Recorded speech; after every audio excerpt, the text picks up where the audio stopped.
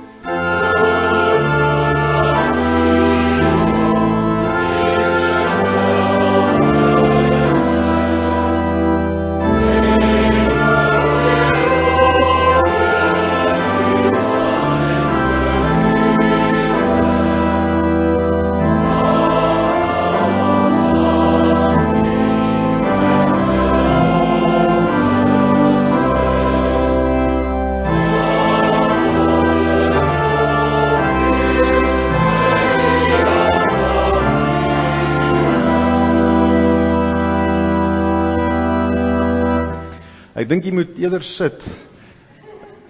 Ons gaan 4 psalms vooraf sing. Daar kan ons by die laaste ene, Psalm 46, weer opstaan en luidrigtig saam sing in jubel. Maar aangesien dit nogal heel wat verse is, dink ek sit gaan beter wees. Die tweede psalm wat ons gaan sing as deel van die voorafsang is Psalm 143. Dis ook in die vorm van 'n gebed wat dit omdig word, en dis 'n gebed wat bid vir vryspraak en lyding te midde van vervolging. Ons weet dat juis vanuit die reformatie dit iets was wat in die konteks van die omstandighede die wêreld waarin geleef is, seker die klimaks van dit, die Bartolomeusnag. Maar deurlopend die gedagte dat die gelowiges baie verdruk was. Dat verdrukking iets deel was van die proses van hervorming, dat hierdie reinigings- en suiweringsproses nie 'n eenvoudige rasionele besluit was, hier gaan ons teruggaan na die woord van God nie, maar dat hulle beproef was in hierdie tyd. Dat dit nie 'n maklike besluit was nie, of maklik uitvoerbaar ten minste nie. Die besluit was maklik gegrond op die fondasie van die woord van God, dat die waarheid nastrewingswaardig is, maar dat dit nie net eenvoudig in hulle skote geval het nie, dat daar beproewing op hierdie pad was. En dan die rol van Psalm 143 was juis hierdie afhanklikheidsbesef voor God, om te sê, Here, ons besef dat die stryd groot en vel gaan wees, dat daar altyd in die lewe verdrukking is, al is dit die sondige natuur, of is dit juis binne die bepaalde omstandighede van verdrukking en vervolging, maar dat die gedagte van Psalm 143 die gelowige daartoe stem om hulle gedagtes te rig tot God, op die hoop en verwagting van verlossing ook in onmiddellike omstandighede vanuit die genade wat in Christus Jesus geopenbaar is, maar ook nie net die omstandighede wat moet verander nie, maar leiding van hoe hanteer ons dit nou verder, hoe bemoedig en onderskraag ons mekaar te midde van die omstandighede waarin hulle vind. Psalm 143 sing ons verse 1, 4, 5 en 6.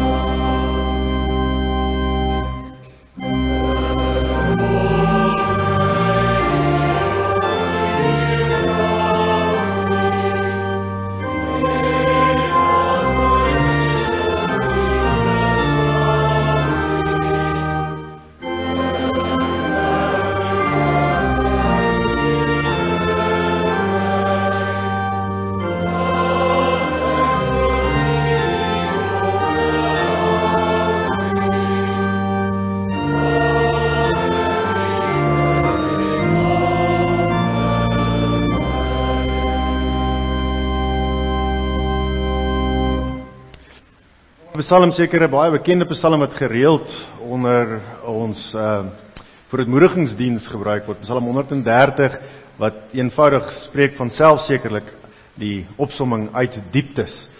Diep van donker nag, ek dink die toneelstuk, ek weet nie van wie dit onlangs gesien met die viering van die hervorming nie, wat by Centurion gemeente aangebied was nie, maar die tema dat God red uit onmoontlike omstandighede, en die skrif is vol gedeeltes historiese gebeurtenisse wat die Here aan ons openbaar, uit watter moeilike omstandighede God getrou nog altyd was, bly red aan die wat aan hom toevertrou is. Maar die gedagte ook van skuldbelydenis en vergifnis binne die konteks van die nood van 'n reformatie, wanneer daar in die kerklike gemeenskap dit eintlik so beskryf kon word dat die kerk is die donker.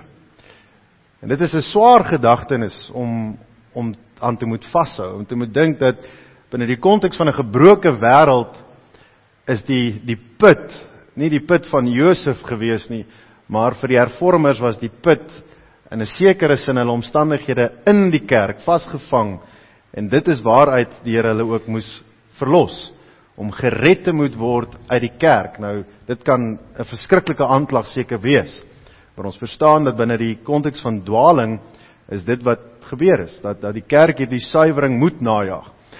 Ons sing dan ook Psalm 130 en ons sing daarvan verse 1 tot 4.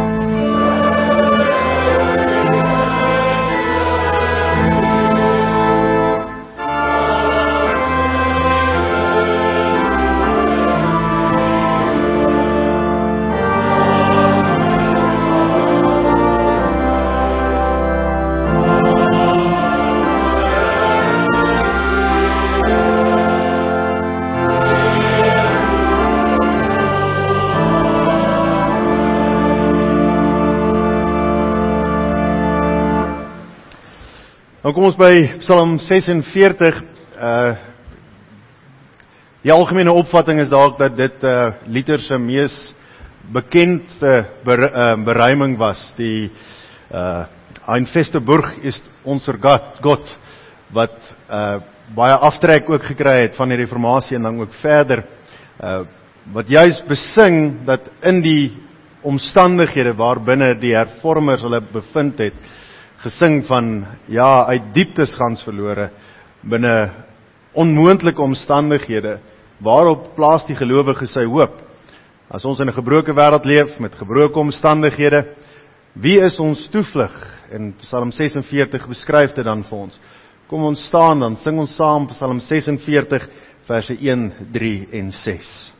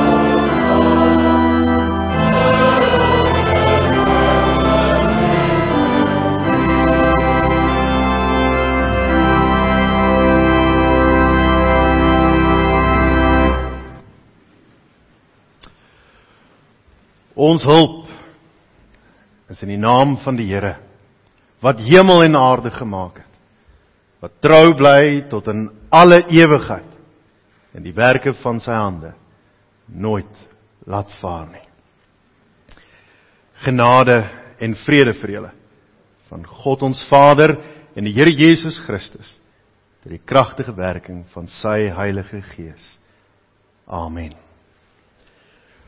Ons sing verder saam met die hervormers van ouds in ons lofpsalm, Psalm 2, psalm wat 'n baie sterk messiaanse ondertoon het, die verwagting van die koningskap van Christus wat sou deurbreek en aankom, 'n koningskap wat tot in alle ewigheid gevestig sal word.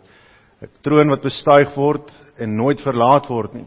En dit is wat Psalm 2 van sing, die koms van ons Here Jesus Christus te midde van 'n donker wêreld om die gelowige te kom red uit die poorte van die hel selfs uit, maar dat die kerk ook deur die eeue heen hulle vertroue op Christus Jesus mag stel as ons koning en enigste Heer. Kom ons sing saam Psalm 2, sing daarvan verse 1 en 2.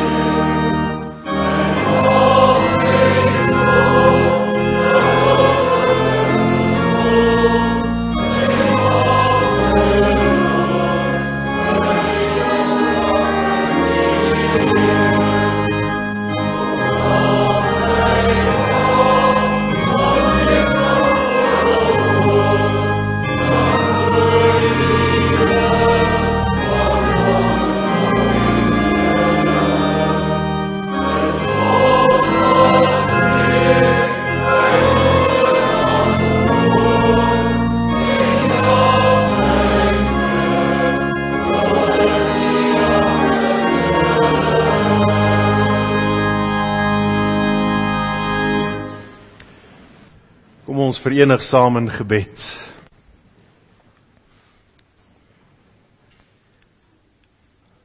Ons almagtige God en hemelse Vader,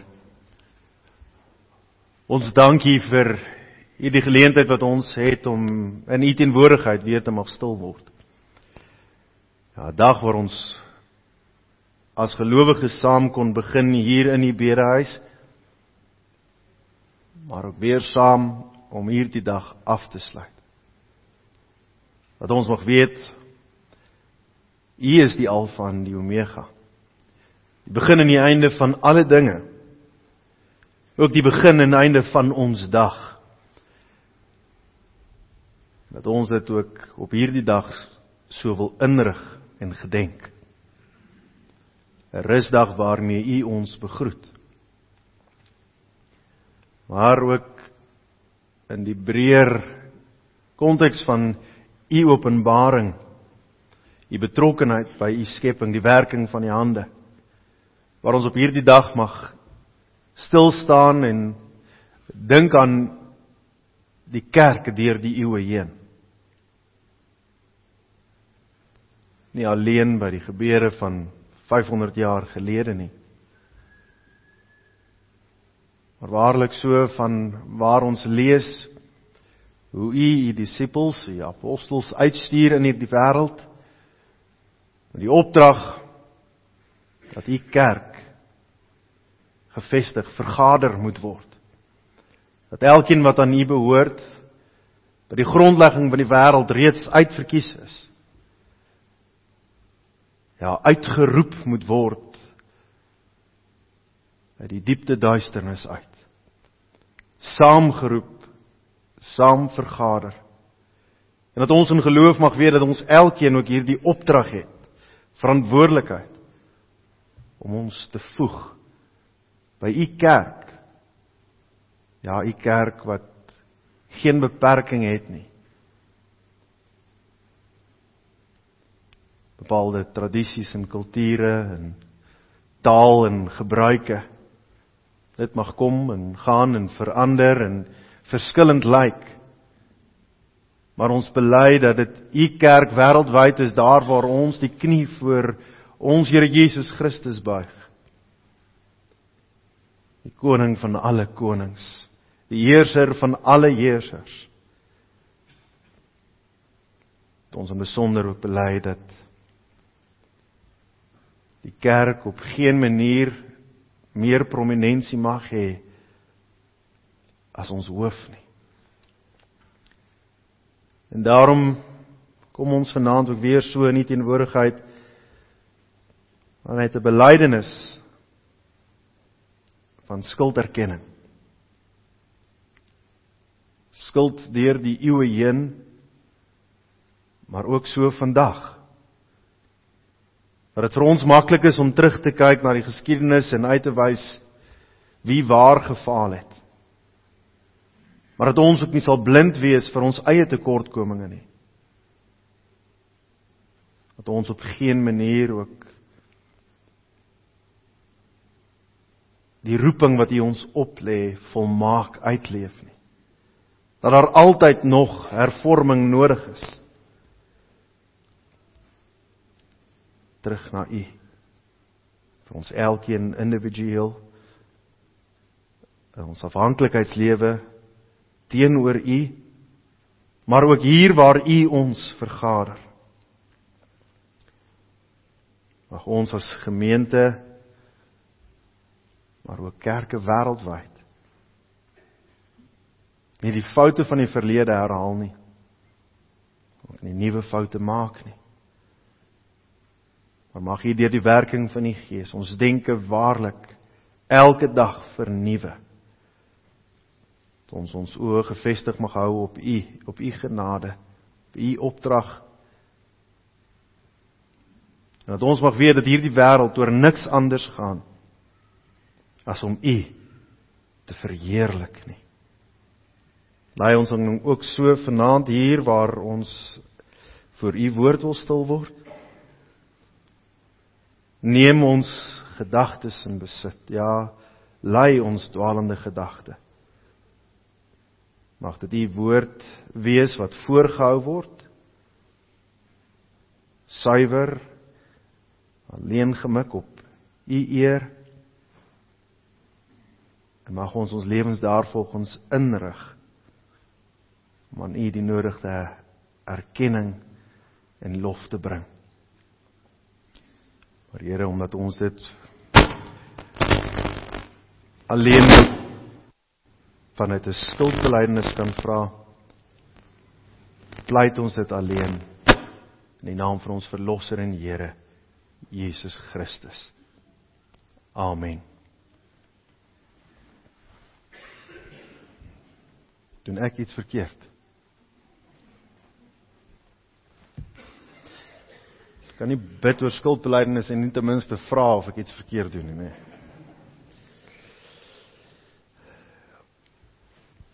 Die woord van die Here kom vanaand tot ons vanuit 1 Korintiërs hoofstuk 1. Ons gaan saam lees verse 10 tot 31 en dan ook die Heidelbergse Katekismus Sondag 11. Ek hou dit vir ons voor vanuit die 2020 vertaling.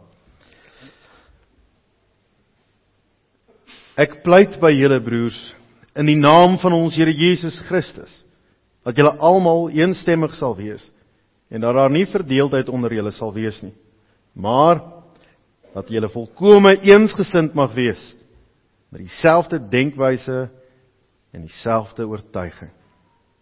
My broers, ek is deur Chloe se mense ingelig dat daar twiste onder julle is.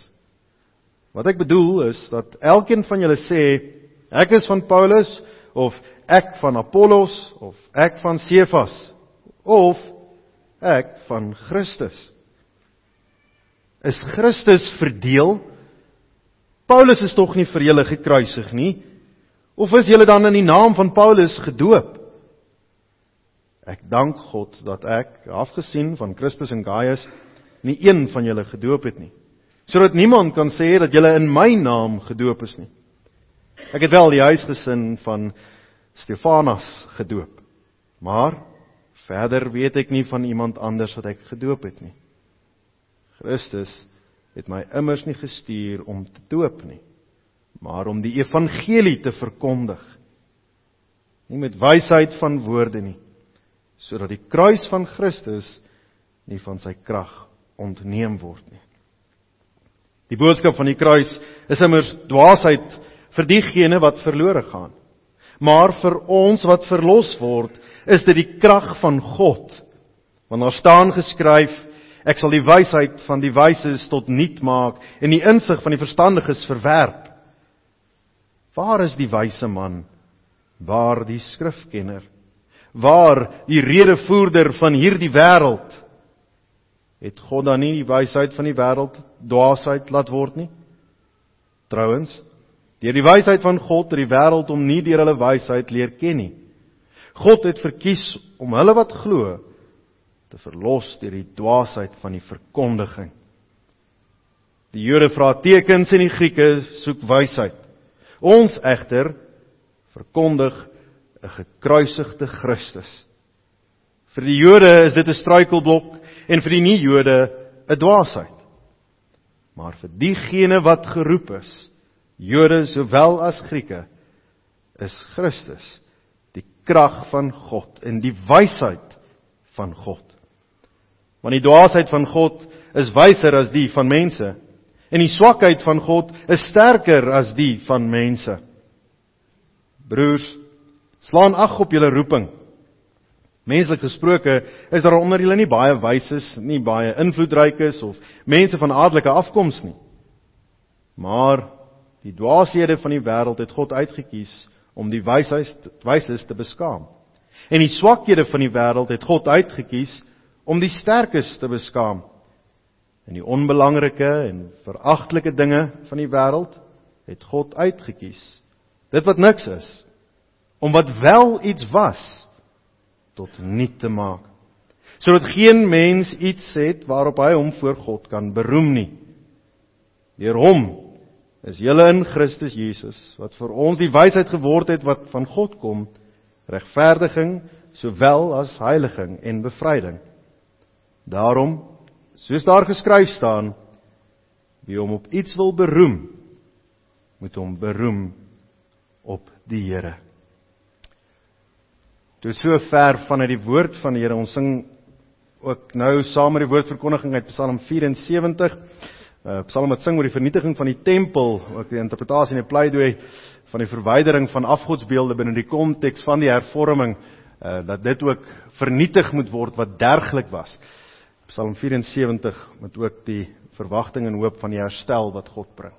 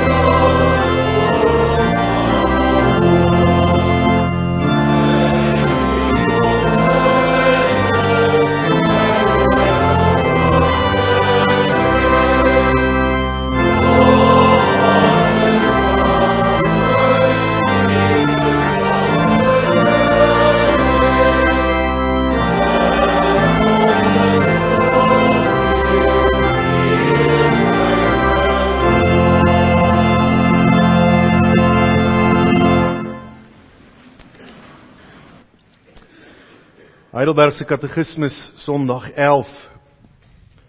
Waarom word die Seun van God, Jesus, wat Verlosser beteken, genoem?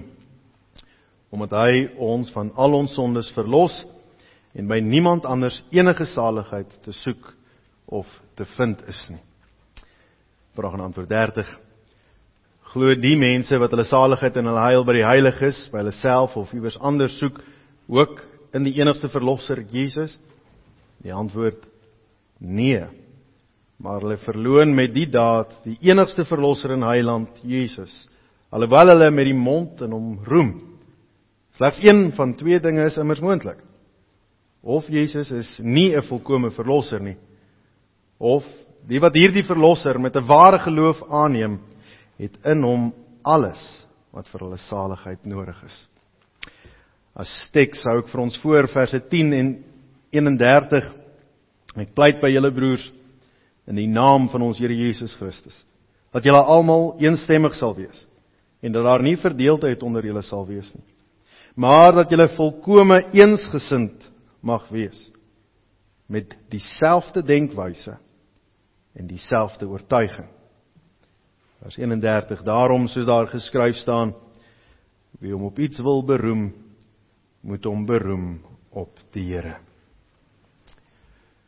Geliefde gemeente van ons Here Jesus Christus, ons lees in die begin van die Korintiërsbrief dat daar melding gemaak word van onenigheid in die gemeente.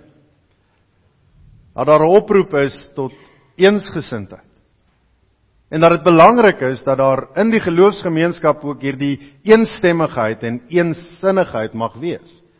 Ja, waarlik, een in leer en lewe. Dat verdeeldheid afgejak word.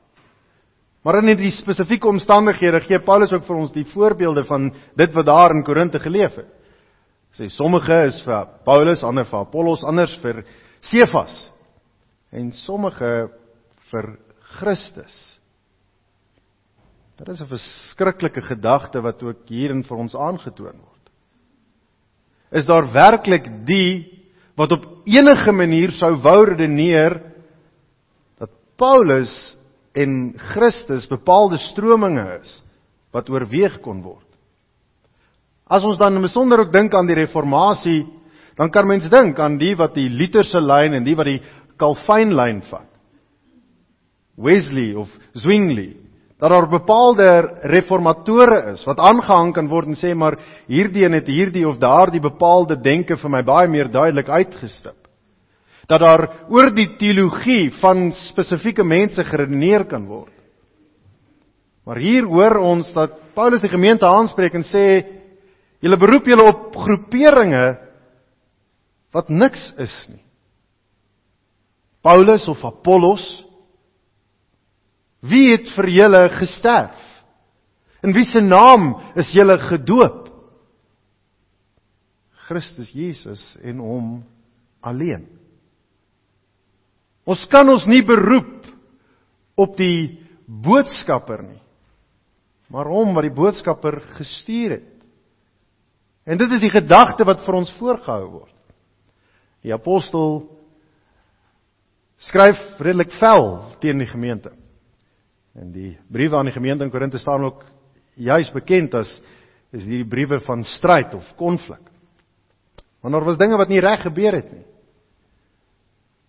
Maar dan besef ons dat in die groter prentjie van die laaste 2000 jaar is die reformatie nie die eerste reformatie nie.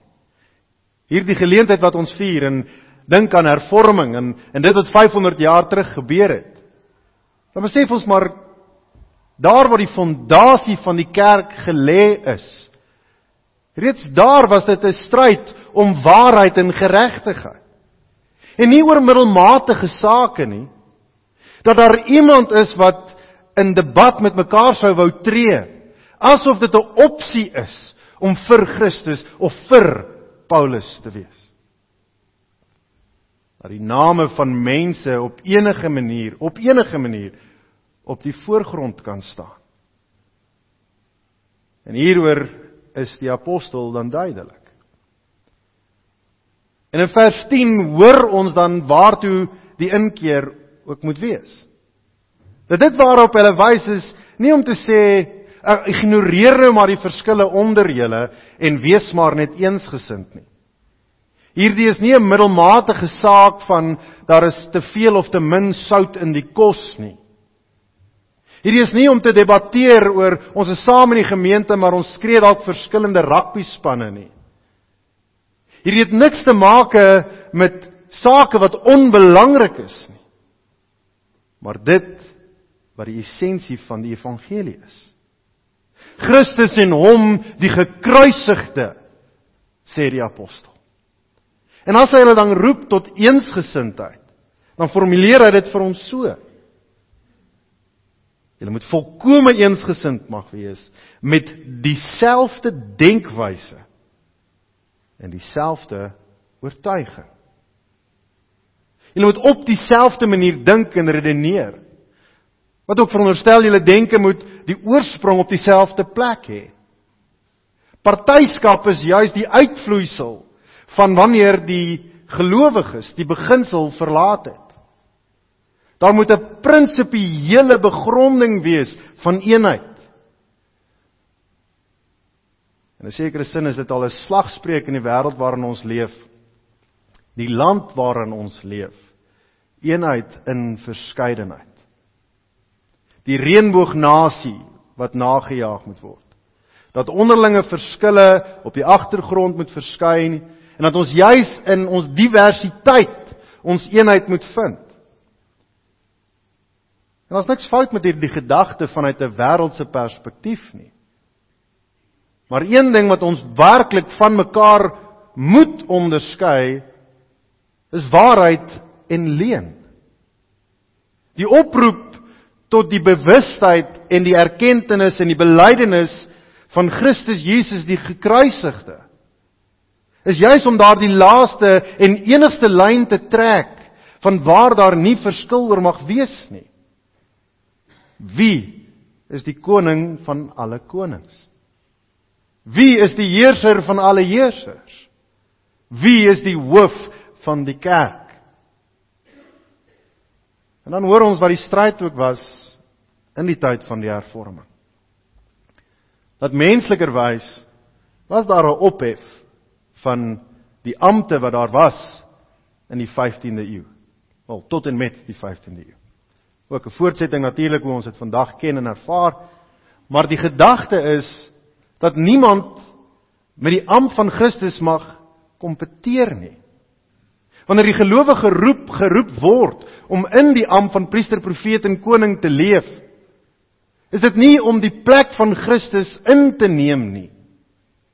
Wanneer die Here 'n profeet roep om in sy naam te verkondig, dan vervang daardie profeet nie Christus op enige manier nie.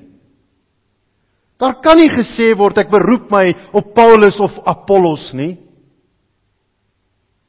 Die katekismes stel dit so.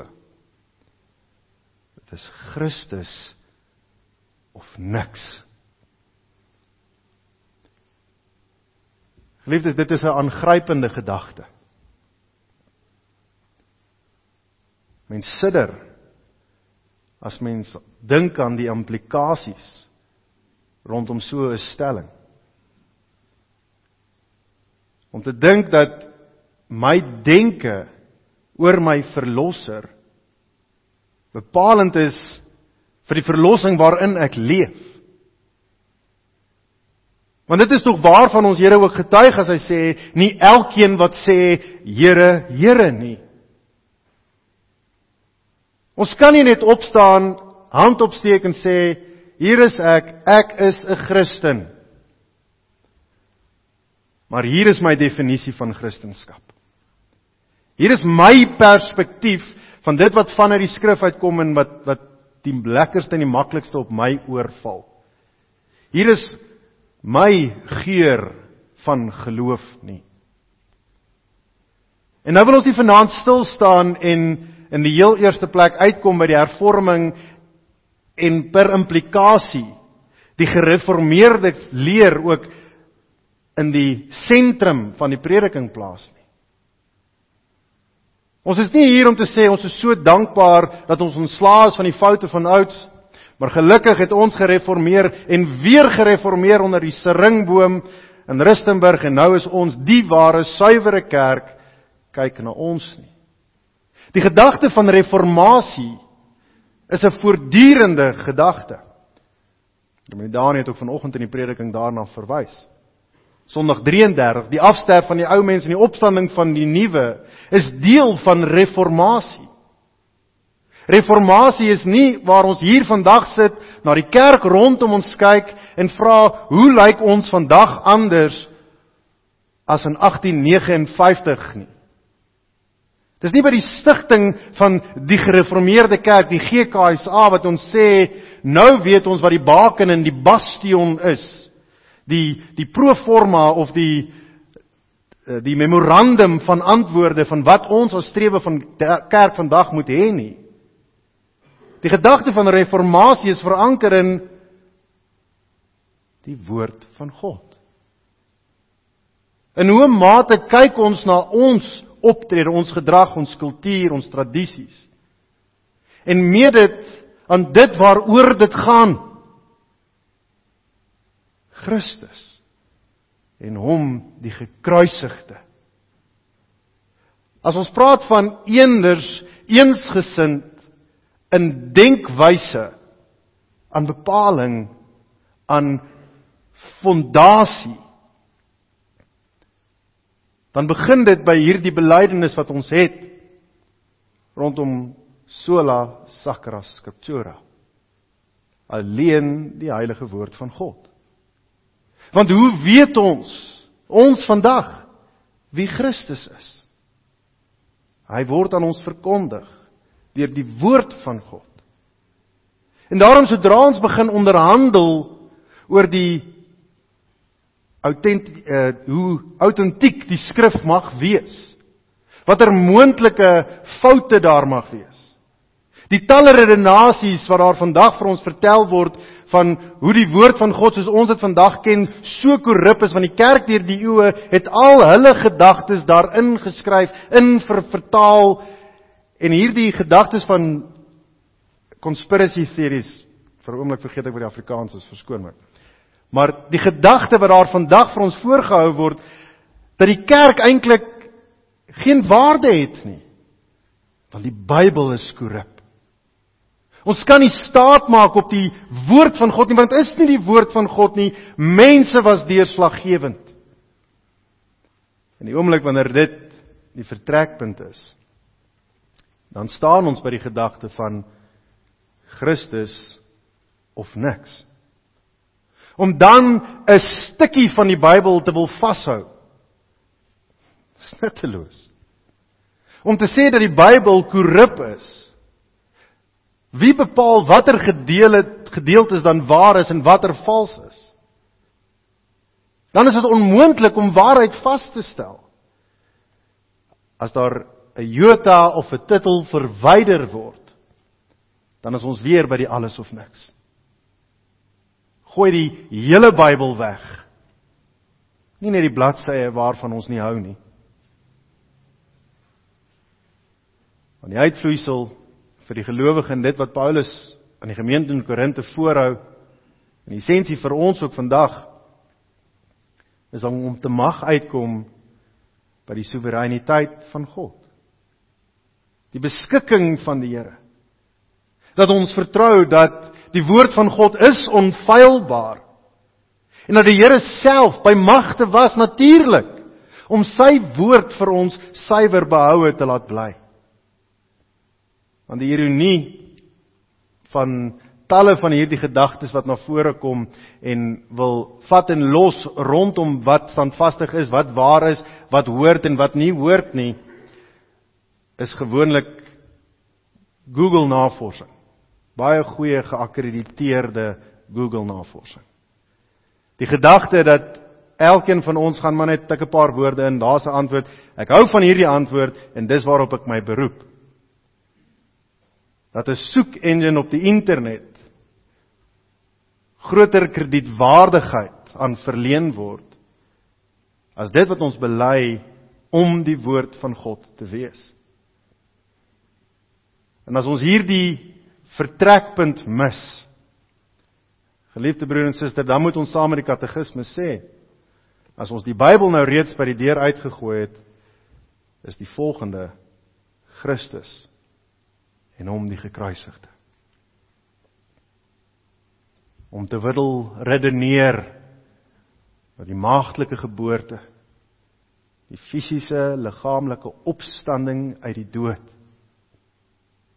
Watter gedeelte is dit waar my oënskynlike intellektuele vermoëns my daarvan oortuig dat hierdie dinge nie so waar is soos wat 'n ou tydse boek vir my vertel nie. En dis tog presies wat die apostel Paulus dan ook vir die gemeente in Korinthe skryf. Wysheid by mense is dwaasheid by God. En als dit eintlik in 'n sekere sin lagwekkend om te dink hoe die 21ste eeu intellektuele reuse hulle vandag wil beroep op hulle wysheid en om slimmer te wees as almal wat tot op hierdie tydstip in die geskiedenis bestaan het, as dit presies is waaroor die apostel Paulus ook skryf. Julle is te slim vir julleself en julle skep 'n Christus wat binne jou raamwerk pas. En geliefdes, dis vanuit hierdie verkondiging, hierdie uiteensetting, wat ons vanaand ook wil terugkyk en dink aan die gedagte, die konsep van reformatie. Maar nie om stil te staan, weer as ons reeds gesê het, by dit wat 500 jaar terug alleen gebeur het nie. Maar juist by die gedagte, wat die apostel vir die gemeente in Korinthe gee, maar hoe dan nou vorentoe? Hoe kry ons dit reg om werklik, waarlik een in Christus te wees? Een in denkwyse en oortuiging. En dis waar die kinderlike geloof ook tog na vore kom. Dat daar wetenskaplik gesproke natuurlik nie bewyse gelewer kan word, dat hoe sou Petrus dit reg gekry het om op die water te loop nie. Dat dit nie verklaarbaar is, medies of biologies of fisiologies of hoe ons ook al sou wou, dat Jesus uit die dood uit kon opstaan nie. Dat 'n maagd kon lewe skenk nie, of lewe gee nie, of geboorte gee nie, lewe kom van die Heilige Gees. Maar dit gaan nie daaroor om dit wetenskaplik te wil verklaar nie, want geloof roep ons daartoe om veranker te wees, dat dit wat God in sy woord vir ons sê, die waarheid is. En as ons wil begin redeneer oor watter gedeeltes hoort en watter gedeeltes hoort nie, wat is bloot net sosio-historiese konteks, ja, maar dis hoe hulle daardie tyd dit gedoen het, dis hoe dit daar gewerk het, ons as moderne mense weet dit is anders, en daarom is daardie gedeeltes nie van toepassing op ons nie. Hierdie is die slim redenasies van mense. Die woord van God is wetenskaplik genoeg, konsekwent genoeg vir ons, om aan die hand van die vervulling in ons Here Jesus Christus te mag verstaan wat in die konteks van die Ou Testament gebeur het in gebruike en seremonies, wat wel afgelas is, waarom ons nie offers meer bring nie. Dan gaan dit nie oor persoonlike voorkeure nie, maar juis dit wat die Here vir ons in die strekking van sy geopenbaarde woord vir ons duidelik uitstip. Maar natuurlik is daar dan ook 'n plek vir ons vir lankmoedigheid. Dink in besonder aan Romeine 14, tekste wat gebruik word waarin die Here vir ons sê, maar daar is sekere dinge waaroor ons van mekaar mag verskil. Dat daar dinge is waar ons lankmoedig met mekaar mag wees. Dat daar 'n ruimte is vir bepaalde diversiteit of diverse denke. Maar die dinge wat gaan oor die soewereiniteit van God, oor Christus Jesus self, oor die gedagte om 'n aardse hoof van die kerk te hê, bykomend tot ons enigste hoof, Christus Jesus, was iets waarmee die hervormers nie kon saamgaan nie. Was daar verdeeldheid? Het dit uitgeloop tot die kerk wat geskeur het en met tyd in flarde geruk is. Dat die skering nie so generies was tussen katholiek en protestant nie. Maar dat daar duisende, honderde duisende denominasies, kleure en geure is. Dinge waaroor mense van mekaar verskil. En dan kan ons sê, van die verskille, daarmee mag ons verdraaglik wees. Maar wanneer ons kom by die essensie wat vir ons voorgehou word, in die hand van dit wat ons in Sondag 11 lees, dat dit kom by die belydenis van ons Verlosser en Here, Christus en hom die gekruisigde. Geliefde broer en suster, langs daar geen beweegruimte nie. Dan sê die Here vir ons, hierdie is 'n alles of niks saak. Maar dan moet dit ook gestalte kry in hoe ons leef. Is nie Christus bloot op Sondag, dalk bloot net op Sondagoggende nie. Dis nie net Christus aan tafel om vinnig 'n skietgebedjie te doen voor aandete as gesin saam nie. Maar die belydenis van Christus, wat my Verlosser en Here is, die besitter van my lewe, want ons onthou in gedagte die vertrekpunt van die belydenis, in lewe en in dood, liggaam en siel, dat ek nie aan myself behoort nie, maar my Verlosser en Here wat my vrygekoop het met sy kosbare bloed. Ons is die eiendom van ons koning en Here. En geliefde broer en suster, dit is nie iets vir ons om te debatteer of te redeneer nie. Dit is nie vir ons om te besluit in hoe 'n mate en watter gedeelte van my gedagtes of dade behoort aan die Here nie.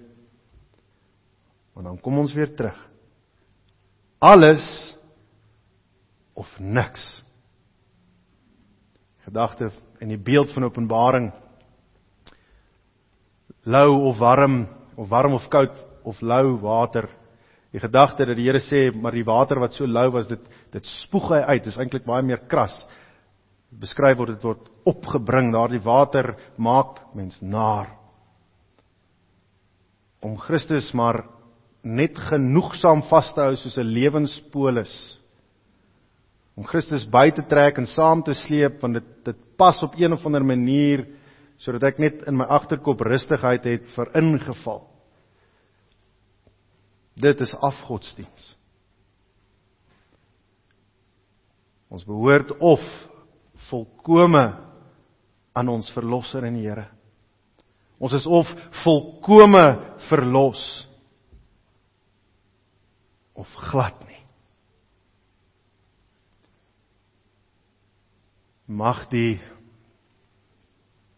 besef en die herdenking van 'n tyd waarin ons terugdink aan die kerk wat na binne gekyk het, teruggekom het by die woord van God,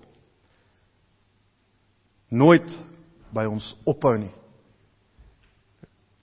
Geliefde gemeente van ons Here Jesus Christus, die oomblik wanneer ons ophou soek na die wil van God vanuit sy woord, dag en nag, dit mymerend prewel, dat die woord van God oor ons lippe bly vloei, wie hy is, wat hy doen.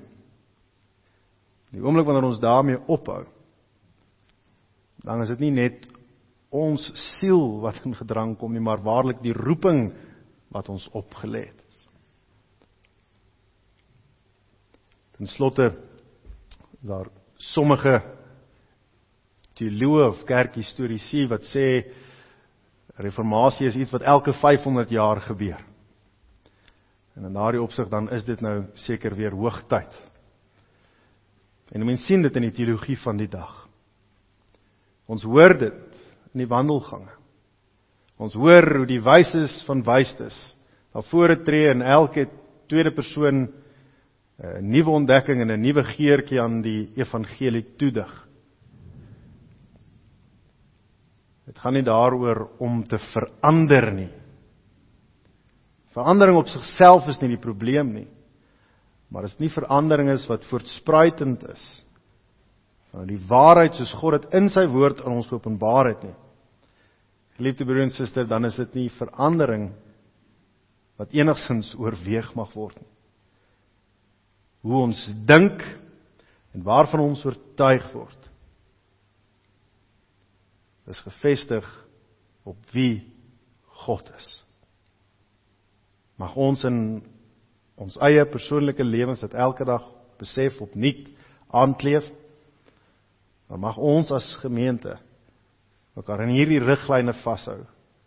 Dat ons waarlik met mekaar mag een wees, maar in ons oortuiging van wie God homself openbaar om te wees, vanuit sy woord. Amen. Kom ons dank saam.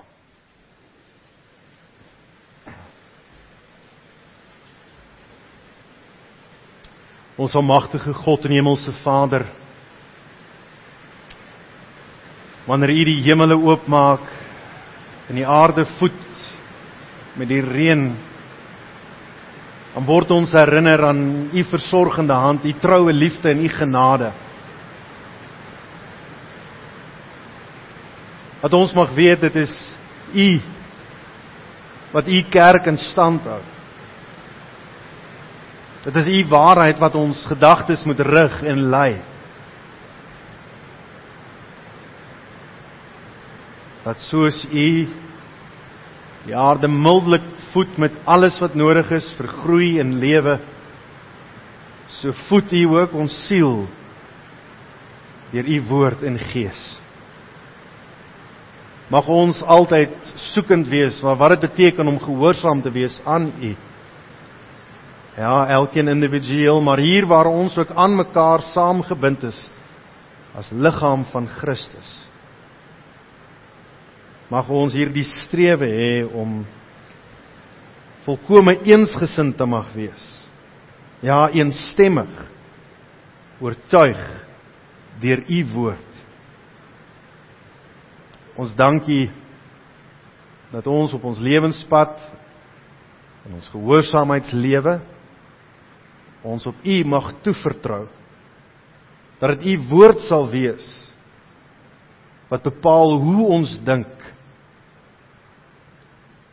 Dat die volkome verlossing in ons Here Jesus Christus ons in staat stel om die ou mens te laat afsterf, ons denke te laat vernuwe, 'n denkwyse mag hê en kweek wat alleen veranker is in wie U is. Ons dank U dat ons dit alles so van U mag bid, op U mag hoop en vertrou. Daarom dank ons dit in die naam van ons Verlosser en Here Jesus Christus. Amen.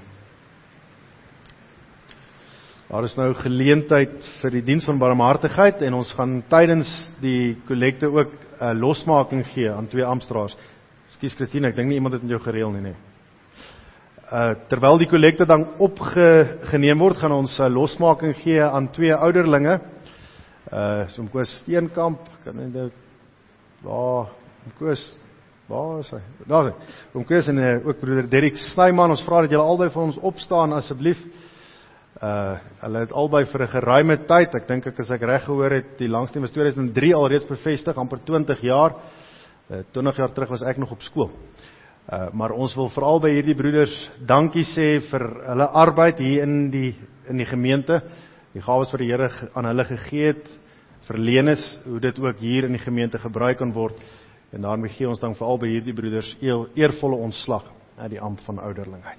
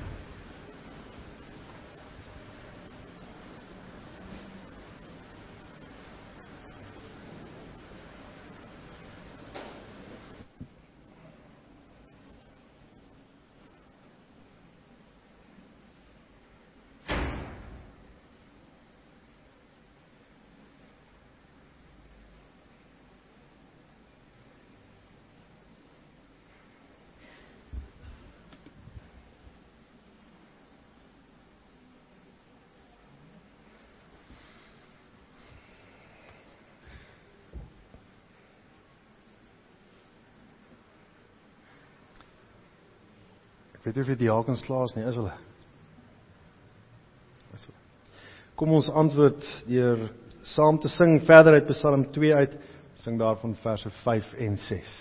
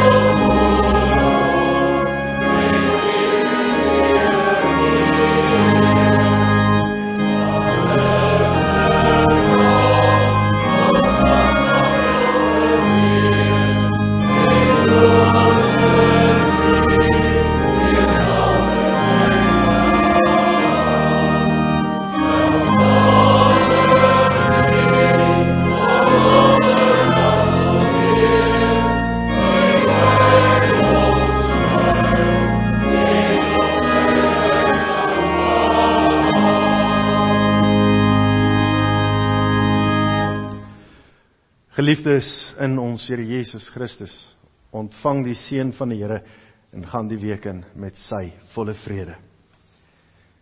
Die Here sal u seën en u beskerm. Hy sal tot u redding verskyn en u genadig wees. Hy sal u gebede verhoor en aan u vrede gee. Amen.